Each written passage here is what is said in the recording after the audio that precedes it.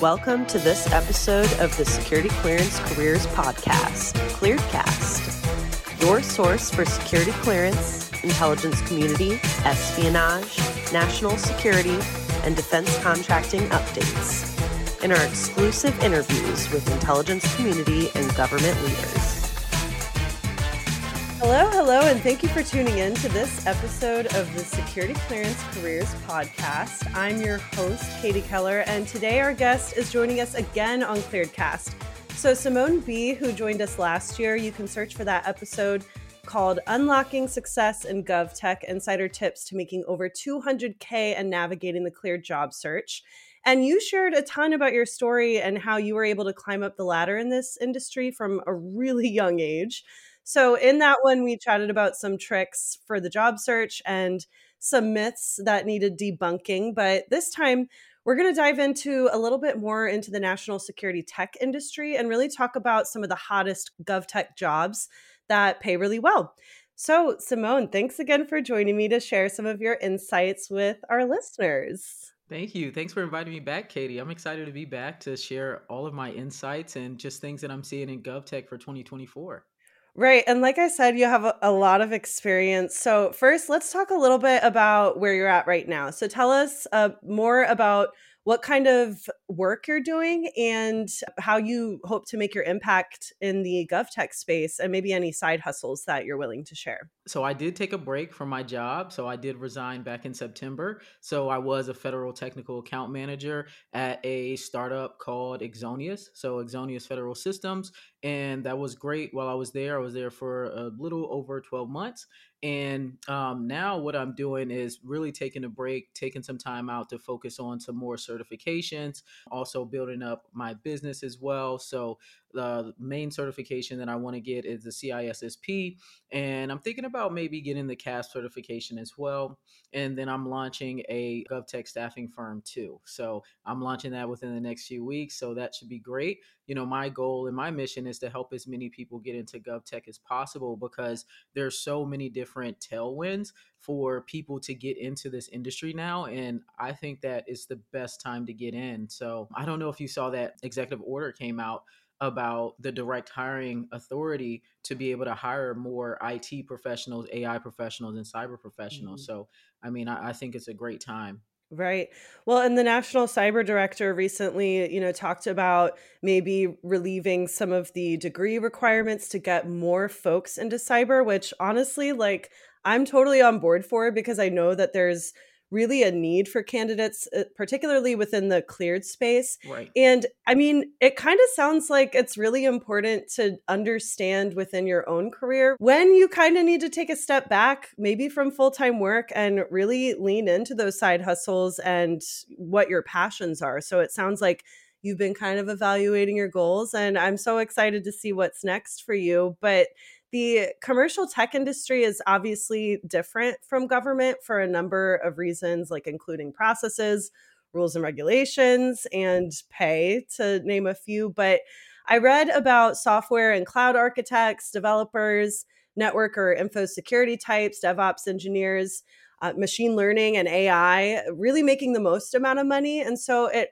obviously depends on location and cost of living, but what do you think are the highest paying tech jobs, maybe outside of government? Yeah, I would say the highest paying tech jobs outside of government are still software development, of course, AI. I mean, I've seen some AI roles that are paying over $500,000 a year. And I believe that's like base salary. Total comp is more closer to $3 million a year, which is insane, right? So, but those are the best of the best in AI, pushing the technology forward. I already said cyber, cloud, of course, cloud and DevOps. There's DevSecOps as well. I would say those are the highest paying for sure. So, when it comes to people getting into roles that are outside of government technology, I don't have experience with that, but I know it's a completely different world when it comes to somebody trying to break into the commercial tech industry, in the non-public sector. Well, and especially with the pandemic, I know that we saw from a job seeker's perspective, like people hopping out of the security clearance world into the commercial tech space to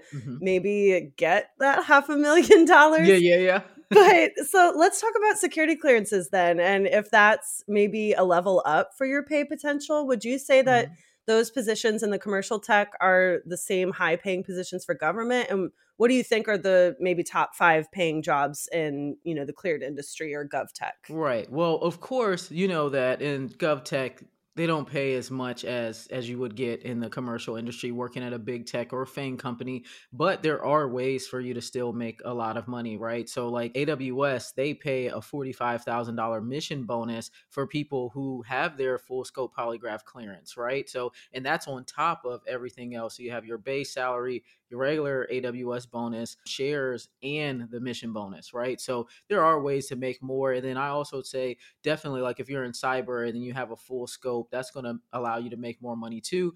And then also if you do like what I did, which was go work overseas, and that exponentially increases your income, right? So that's ways for you to definitely make more money in GovTech if you don't want to go and work at other places. But I would say, the clearance, as we all know, is the most valuable piece to working in this space because not everybody has a clearance, not everybody wants to get a clearance, and then it's also only for specific people, right? So not everybody can get one. Well, and I know that I hear from recruiters all the time within the cleared industry, like they really are after those secret squirrels that have the polygraph.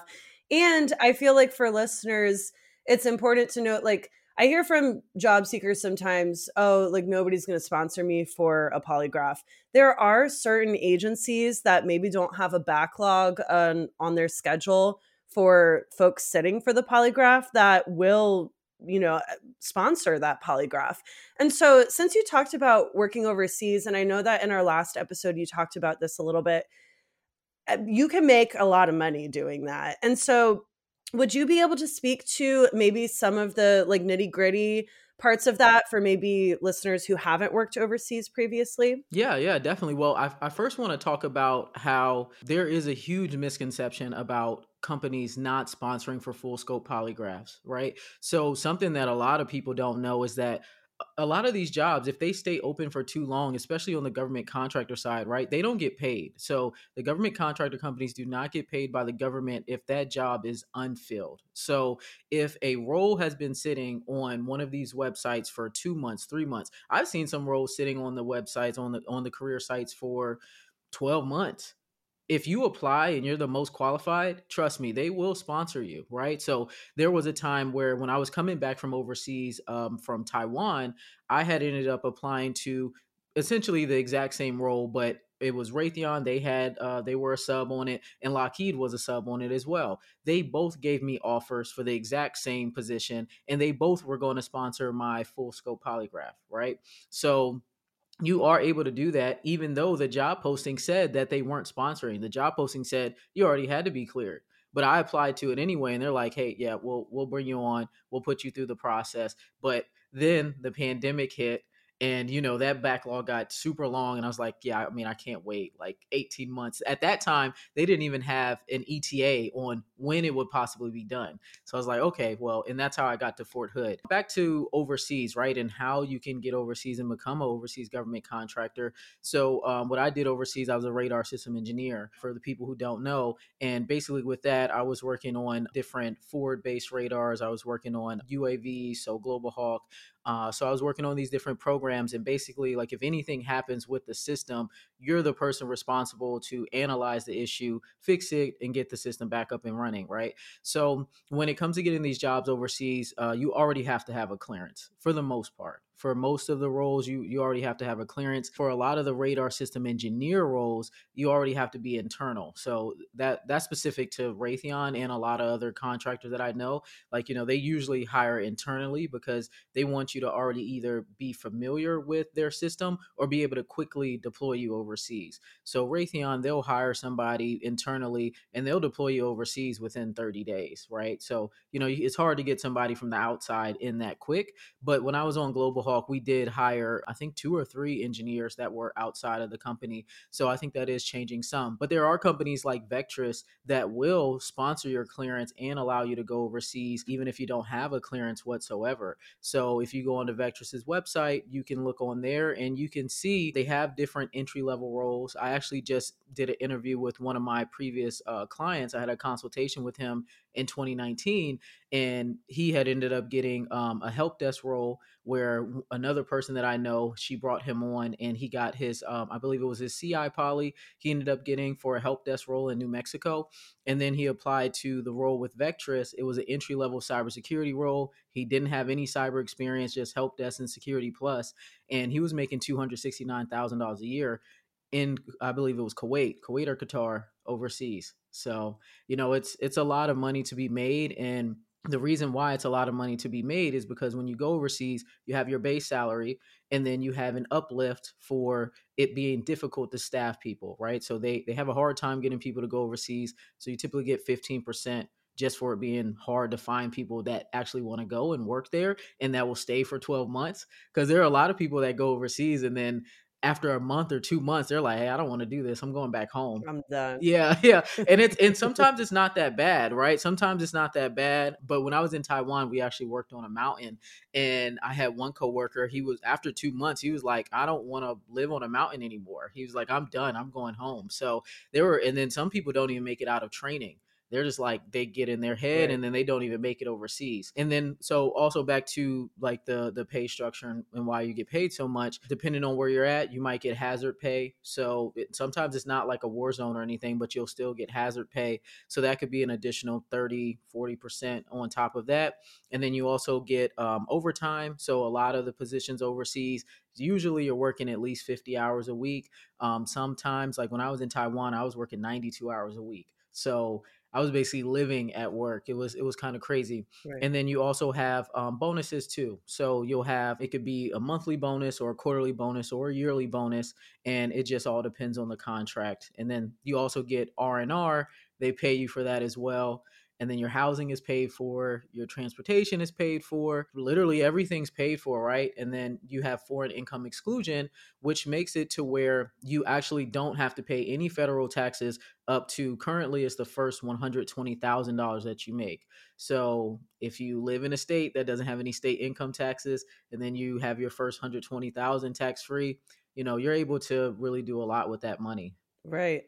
Well, and that was kind of the pull. I mean, I didn't staff for deployable contracts that were necessarily like in your world, but I focused on intelligence. And so it was an easy pull for some people. Like, hey, and it was, we worked on 3-month rotations, 6-month rotations, and then year-long rotations, dependent on the location. And at that point, this was prior to the pandemic. We were working Right. Kuwait, Qatar, Iraq, and Mhm. Jordan. And so, Mhm.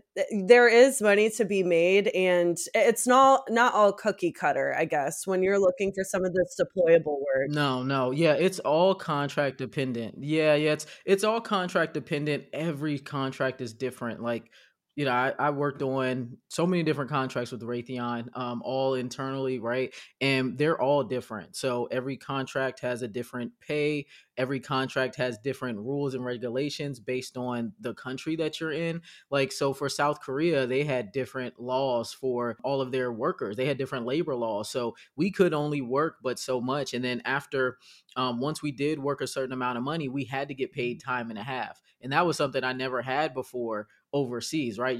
I was working 92 hours a week. I wasn't getting paid time and a half, right? So in South Korea, it was like once you hit 40, everything after that's time and a half. So it's all contract dependent and location dependent. So, when you're looking at these different offers, once you do get an overseas offer, you really have to ask the right questions and analyze and make sure that it is going to be a good contract, because some contracts, they don't even really pay for your housing, right? So like Right. Raytheon, everywhere we went, all of our housing was paid for, all of our transportation was paid for, but it's not like that at all of the for all contracts. So it's all dependent. Right. Well, and these are really great questions to ask when you're interfacing with recruiters. And I know that we have a ton of deployable positions listed on clearancejobs.com, but I really want to talk about, since the pandemic, I saw a bunch of cleared candidates kind of switch to the commercial industry.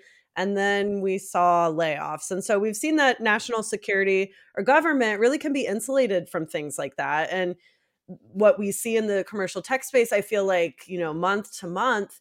And so that job security may overcompensate for a loss in salary. That I just think that's something important to note for those who may be toying with like, okay, I can make a lot of more money in the commercial space, but like GovTech is a really insulated world to work in. Like, would you agree with that? Yeah, I mean, I call it recession proof and layoff proof, right? So even if you did happen to get laid off, if you have the clearance and the experience, you should be able to find a new role, especially if you're applying on clearance jobs. I mean, you should be able to find a new role within a month, right? So, Right. I mean, whenever I go on interview sprees, I'm usually able to get 4 offers within 2 weeks. So it's not that difficult, right? So it's like, but I also know a lot of people that work in the on the contractor side that will just take time off, right? Like how I'm doing. So you could take time off, and then once you're ready to go back, you just start applying, and boom, you're right back at it because you still have your clearance. I think that when people do decide to switch from the government sector to the commercial space, they don't really take into account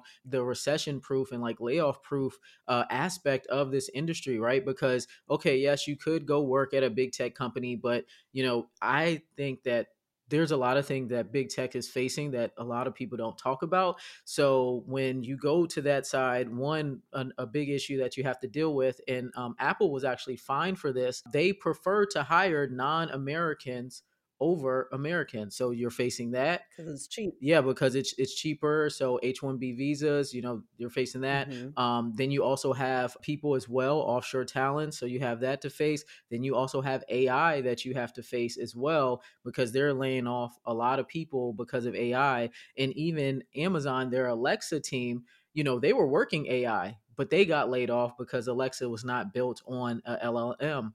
So, that's something that you have to face as well. And then you're also battling the best of the best talent for these positions, right? So I think that, the peace of mind and the steady, stable, high salary that you get in the GovTech space, to me, it can't be beat, right? So if I ever worked at a big tech company or FANG company, it would have to be in the cleared space, right? Because you can get a clear job with AWS.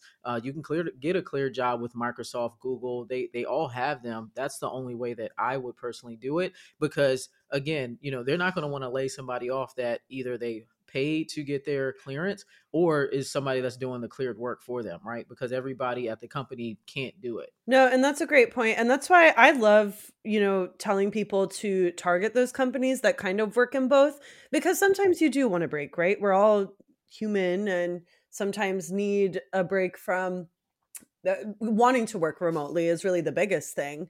But let's talk about kind of pivoting careers, especially when your upward mobility has kind of plateaued or you have an outdated skill. So I see this a ton with folks that are transitioning out of the military, but really this can go kind of across the job seeker landscape.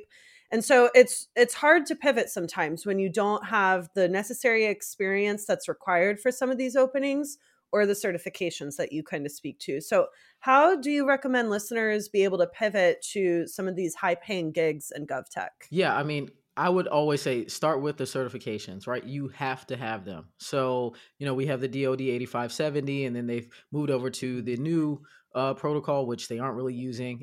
If you look at the job postings, they all still say, Yeah. IAT level 2 certified or IAM level 3, right? So I would always say start with the certifications. Start with that. Also start looking at the job postings. You can look at job postings on Clearance Jobs and you can see what are the basic qualifications, right? And start working on those skills, working on getting the basic qualifications. You can redo your resume. You can leverage AI. So I like to tell people to leverage ChatGPT to redo their resume.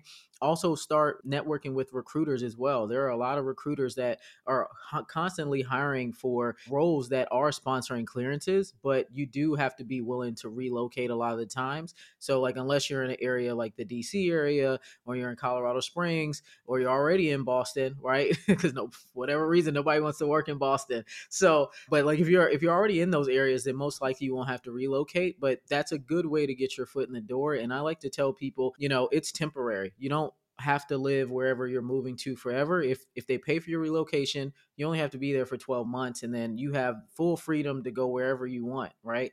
So I think people who are trying to transition, if they can't find anything in their area, just try to be more flexible. And then also the government with their new DHA executive order, right? They're looking to hire. So I've heard of some agencies that aren't even interviewing, right? So you could apply, get your resume right for the federal government roles that you're trying to apply to, tailor your resume to those, start applying to them, and you never know. Like I said, I mean, I think this is the best time to get into GovTech. It's the easiest time, and we have a lot of executive orders that are coming down to help people. So start with the certifications, do your resume, network, and just apply as much as possible. And if you have the ability to go to in-person events, that's even better. Yeah. I was going to say industry events are super important when it comes to networking, and not even like it's not going to be an immediate hiring event, but you're networking for like the next 6 months or the next 12 months. Like that's what you should have in your head. And I love that you say be flexible, because that is the follow the money. Just follow the money. Yeah. That's the easiest Yeah. way to get into this industry. Yeah, it's the easiest way to get in, and it's the easiest way to stay in, right? So when the pandemic hit, my whole life changed. So a lot of people don't know this. I came back from Taiwan, literally I came back from Taiwan November 2019, and Mm. everything shut down around March, right? So I had new contracts that I was supposed to be deploying to Qatar for. I had a 2-month contract that was going to pay 50,000, and I was going to be installing a new radar system out there in Qatar. That fell through. So I was not able to actually get to Qatar because the pandemic hit. And literally the day before I was supposed to leave, my manager calls and he's like, "Hey, Raytheon's too worried that you're just going to get like abandoned out there on the way to Qatar. So we have to cancel the flight." And then from there, had another 9-month contract come up, and the Air Force wouldn't let contractors fly on their planes then, right? So there's things that can happen sometimes, but the way that I was able to overcome that is by being flexible. So I went back home. I did some remote work for Raytheon while I was at home, and they told me, they're like, "Hey, you have 2 weeks until you can. If you don't find something in 2 weeks, we're gonna have to lay you off," because I was doing overseas work. So I went on the internal website. I saw a position at Fort Hood for another senior radar engineer position, and I took that, right? So I called the hiring manager. I'm like, "Hey, are you still hiring?" He said, "Yeah, can you go to Fort Hood tomorrow?" I said, "Sure." And Mhm. then 2 days later, I was in Fort Hood, right? So because of the pandemic, you had to go through approvals and stuff. But 2 days later, I had moved to Austin, Texas, never had been there in my life. So, sometimes you just have to be flexible. And I think that's the different side, right? Because I've been overseas. That's pretty much what I do the most, right? I'm very flexible, able to move around. I'm okay with that. So, but even if you're trying to get into the industry, be flexible at first, be open minded. They take care of you, right? They'll pay for your relocation package. They make sure you and your family are okay. So it's not like you're in a tough situation. Right. Well, and I've seen so many freaking sign-on bonuses that are like Hmm. 50K and then a retention bonus on top of that. So like follow the money. The government has a recruiting and retention problem. So use that to your favor right now when it comes to trying to break into this industry.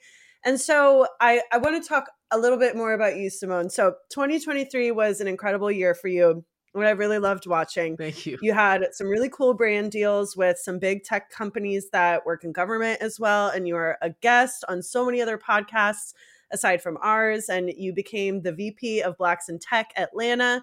You moderated panels, you spoke at conferences, and you launched an interview series and hosted some really cool community events.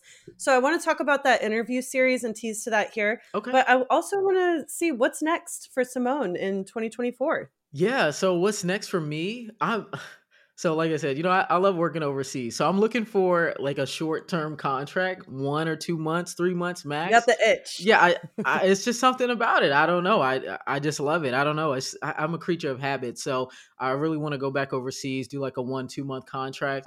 Did a vacation in Japan, and I lived in Japan for almost 2 years. I was like, I want to go back overseas. Like even if it is short term, I want to go back overseas and do some radar system engineer work. So that's something that I'm looking to do, and then also like I said before, launching the staffing company. And then I'm also launching a GovTech conference, right? So this should be in DC. We're looking to have it in September, October, and it's going to be massive, right? So it's going to be about 1,500 to 2,000 people in attendance. So it's going to be pretty big. So I'm excited to share that with everybody. And, we're going to be hiring people there. So having recruiters, having government agencies, government contractor companies. We also will have technical workshops and keynote speakers. So it's going to be a great event to network, and hopefully people can land their first GovTech job or get a better GovTech job, right? So that's the goal there. Love that. Yeah, that's really exciting. I love events like that. I am definitely a social butterfly, but I think before the interview I said sometimes I need to decompress, but I'm Yep. so excited to hear about this event. I'm so excited to see where you go in 2024. So Simone, thank you for joining me for this episode. For everyone listening, if you want to learn more about how you can get a job in GovTech or how to obtain a security clearance, you can always visit news.clearancejobs.com.